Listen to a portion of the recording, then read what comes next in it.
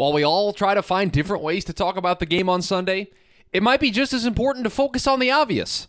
That's the focus of today's TDN Daily.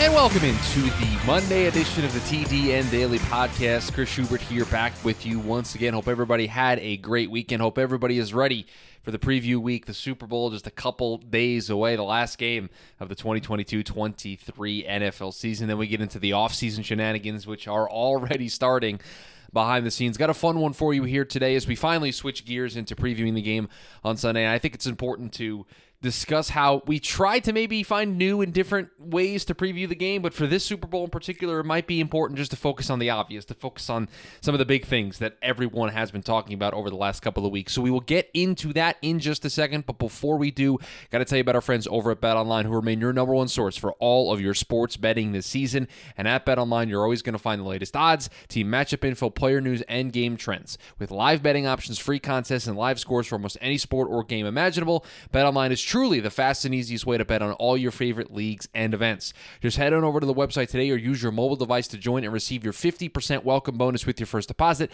Just make sure to use our promo code BELIEVE, that's BLEAV, to receive your rewards. BetOnline, where the game starts. Back from the Senior Bowl down in Mobile, and over the course of those conversations and the course of those interactions that you have down there with different people, the Super Bowl obviously comes up, and you obviously talk about the game, and in general, it has been a 2-week preview of this game, and I'm sure most of you out there listening to the show are like me, that after a while, it can get kind of samey, right? Things can start to sound the same. There's only so many ways to really preview and break down and get everybody ready for the game on Sunday, right before you run out of things that are different to talk about. And so because of that, people try to do different and unique things, and people try to cover it from all these different angles. But to me, I think this Super Bowl in particular, this is at least just my takeaway from it, the way that I'm approaching this game, I think some of the bigger takeaways and the bigger storylines are the ones that should be getting all the attention, and we should get 2 weeks of attention on them. And I'll just share a couple of them with you here today. And the main one being the Philadelphia Eagles were the class of the NFC all year long. They were the team to beat all year long in the NFC. Their offensive firepower with Jalen Hurts and A.J. Brown and Devonta Smith and Miles Sanders, what they were doing to teams on defense. We talked about potentially their soft schedule coming back to get them in the playoffs, but they've had a pretty easy run to the Super Bowl with their 2 playoff matchups. But overall, the Philadelphia Eagles, from start to finish, were the class of the NFC. They're here in the Super Bowl. So it's important to talk about how they have been the class of the NFC. They have been the best team. They have been the team to beat. They have been the team that everyone has been circling. Other than the couple of games that Jalen Hurts missed, they have been the team that everyone has been eyeing down. And so that's important to discuss. That's important for us to focus on. That the team representing the NFC in the Super Bowl is the team that I think everybody thought after about 5, 6, 7 weeks thought we were going to represent the NFC in the Super Bowl. That's a big deal. It's very difficult to go wire to wire like that. The playoffs are a crapshoot. One and done. That team could have very easily slipped at any point, especially entering into the postseason with a quarterback who was banged up. But they've continued to do what they do best. They have a coaching staff and a head coach that seems to absolutely know how to push the right buttons and absolutely knows how to get the most of his players. And yeah, we should honor that. We should hoist that up. We should respect that. We should be like, man, this team is doing something that not a lot of teams do, and that's go start to finish and go wire to wire. I know for me, I picked the San Francisco 49ers before the playoffs started. I thought they were going to be able to dethrone the Philadelphia Eagles because of that soft schedule, but the Eagles have gone out there and they have proven no. We are for real, and here we are just 4 quarters away from being Super Bowl champs. And on the other side of the thing for the Chiefs, it's about number 15. It's about Patrick Mahomes continuing to be the unicorn. It's about Patrick Mahomes continuing to do things that mystify us. It's about Patrick Mahomes being doubted in a game against Joe Burrow in which he had a high ankle sprain, and Patrick Mahomes continues to be Patrick Mahomes, and even with that bad ankle sprain, even with limited mobility, finds a way to get his team into the right position and make one play on that bad ankle, on that bad leg, to be able to put his team in position to kick a field goal, to be able to go to the Super Bowl. So on one side, it's the Eagles doing what they've done all season, and on the Chiefs side of things, it's the fact that Patrick Mahomes continues to be Patrick Mahomes. That's it. That's what this Super Bowl is about. The Eagles doing what they've been doing all season, and Patrick Mahomes basically doing everything that he's been doing since he's gotten to the league, continuing to mystify us, continuing to add new things to his ledger. Because I don't think anybody going into the AFC Championship game thought he was going to be at 100%. I don't think anybody going into the AFC Championship game thought that maybe 65, 75%, the Bengals got a pretty good chance. The Bengals have owned Patrick Mahomes and the Kansas City Chiefs. Burrowhead, remember all that noise. Guess what? We should talk about how Patrick Mahomes found a way, and that he continues to find a way, and that he continues to bring this team to the mix. You know what else we should continue to talk about? We should continue to talk about how this is the Andy Reid Bowl. The team that he was a long-time coach for a long time, went to one Super Bowl with that team, didn't get the job done. They didn't find a way to win that Super Bowl, but went there with the team that he's currently, this is his third Super Bowl with the Kansas City Chiefs, trying to win a second? Yeah, that's a storyline. It's not the Andy Reid revenge game, but yes, for the biggest game of the NFL season, we should talk about the fact that the head coach of one of the teams coached the other team and went to the Super Bowl with that team. He was the head coach of the Eagles from 1999 to 2012. Then he left there and been the coach of the Kansas City Chiefs. It's the last two teams he's been a coach for. It's the only two teams he's been a head coach for. You know what? Yes, that's a big deal. We should talk about it. Andy Reid gets a lot of criticism sometimes, and I think winning that Super Bowl certainly helped him. But he gets some criticism. He shouldn't. He's a very, very prestigious, very high-quality head coach.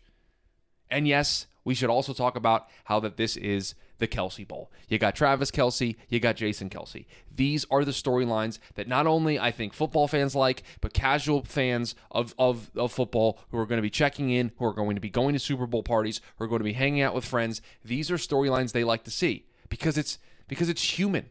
It's human emotion. Parents, family members needing to decide who they're going to root for. You're going to see the camera shots of the split jerseys, of the half Eagles, half Chiefs jerseys with Kelce on the back. You're going to see that because that's just a fantastic story. And so let's not lose sight of, I think, the important things here for this game on Sunday. We'll continue to preview the game throughout the week, but I thought it would be very important here at the top, off the jump here of the week, to talk about the fact that there are some pretty big storylines that I think are very obvious, that I think are the right things to be talking about this week.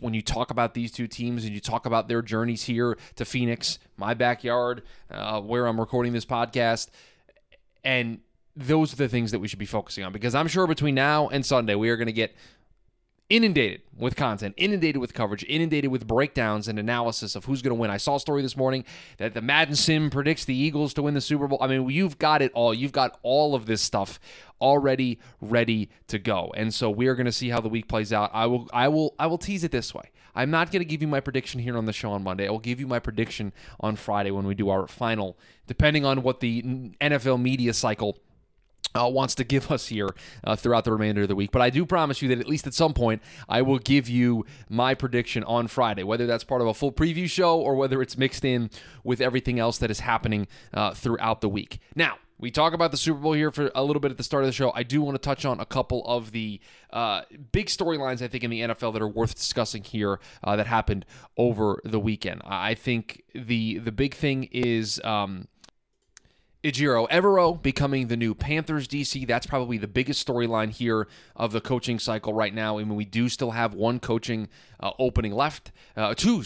We have the Indianapolis Colts and the Arizona Cardinals. The Arizona Cardinals are already starting to tell prospective candidates that they are out. I think it's down to a handful. I think it's like three guys that are left. I think it's Brian Flores, Mike Kafka, and Lou Anarumo. So you have Brian Flores, former Dolphins head coach, Steelers defensive coach this season, Mike Kafka, the Giants offensive coordinator, and Lou Anarumo, the Bengals DC, are the three candidates there. With the Colts, they're, I think, I don't know, is round 3 starting this week? Is round 3 of the coaching interviews starting this week for the Indianapolis Colts? That one might take a little bit. Don't know how many rounds they're going to go there. So while we wait for those, some other teams are lining up their coordinator roles. Sean Payton, when he became the Denver Bronco head coach, agreed to let Evero out of his contract so that he could pursue other opportunities, and that opportunity is going to be joining Frank Reich in Carolina. And Frank continues to put together a fantastic coaching staff. We know he's going to bring that offensive wisdom, being an OC for a couple seasons, being a head coach in Indianapolis. They do need to figure out their quarterback situation there, who they're going to go with there. Are they going to go with a veteran? Are they going to continue to go down that path, or are they going to explore drafting a quarterback in the first round of the 2023 NFL draft. And so what does Frank Reich do? He goes out and gets probably one of the best defensive coordinators in football, and especially the best defensive coordinator available in free agency, coaching free agency at least, and bring him into the fold there in Carolina. So I think it's a great hire. It's a great spot for Evero. That's a team that's probably going to be on the rise. It's a team that has an opportunity to win that division in the Carolina Panthers. And so I think it's unfortunate that Evero's going to had to leave Denver with Sean Payton coming to tow, but I think he landed pretty well here, landed on his feet pretty strongly working with Frank Reich in Carolina, and they have a pretty solid coaching staff. You know, Frank is going to obviously be the head coach, CEO type, but also have his hand in the offensive side of things, and he's got a pretty good defensive coordinator to run that side of the ball. And so that's the stuff we're going to be keeping an eye on here throughout the week. There's always the chance of a Derek Carr trade. I don't think there's a chance of an Aaron Rodgers trade here over the next couple days. I think Derek Carr is probably the next shoe to drop, whether he gets cut or traded here. 9 days left on Derek Carr watch. February 15th is coming around pretty quickly. So will that happen this week, or will the clock run out on the Raiders and Carr and he will just get cut and then his free agency can immediately begin? These are all the things that we are going to be keeping an eye on. I hope everybody had a great weekend. Hope everybody enjoyed all the Senior Bowl content that we had over at the Draft Network. A travel day today, getting back into the swing of things, so we'll be back in full swing here on the show tomorrow, but wanted to give my overall preview thoughts here as we get into the week of the Super Bowl and get ready for the game on Sunday. Thanks to you for making this show a part of your day, rating, reviewing, subscribing, following along with us all throughout the season, into the offseason, and everything that comes with the NFL news cycle. Thanks as always to BetOnline for their continued support of the podcast. I hope everybody makes it a great rest of their Monday. I will talk to you all tomorrow.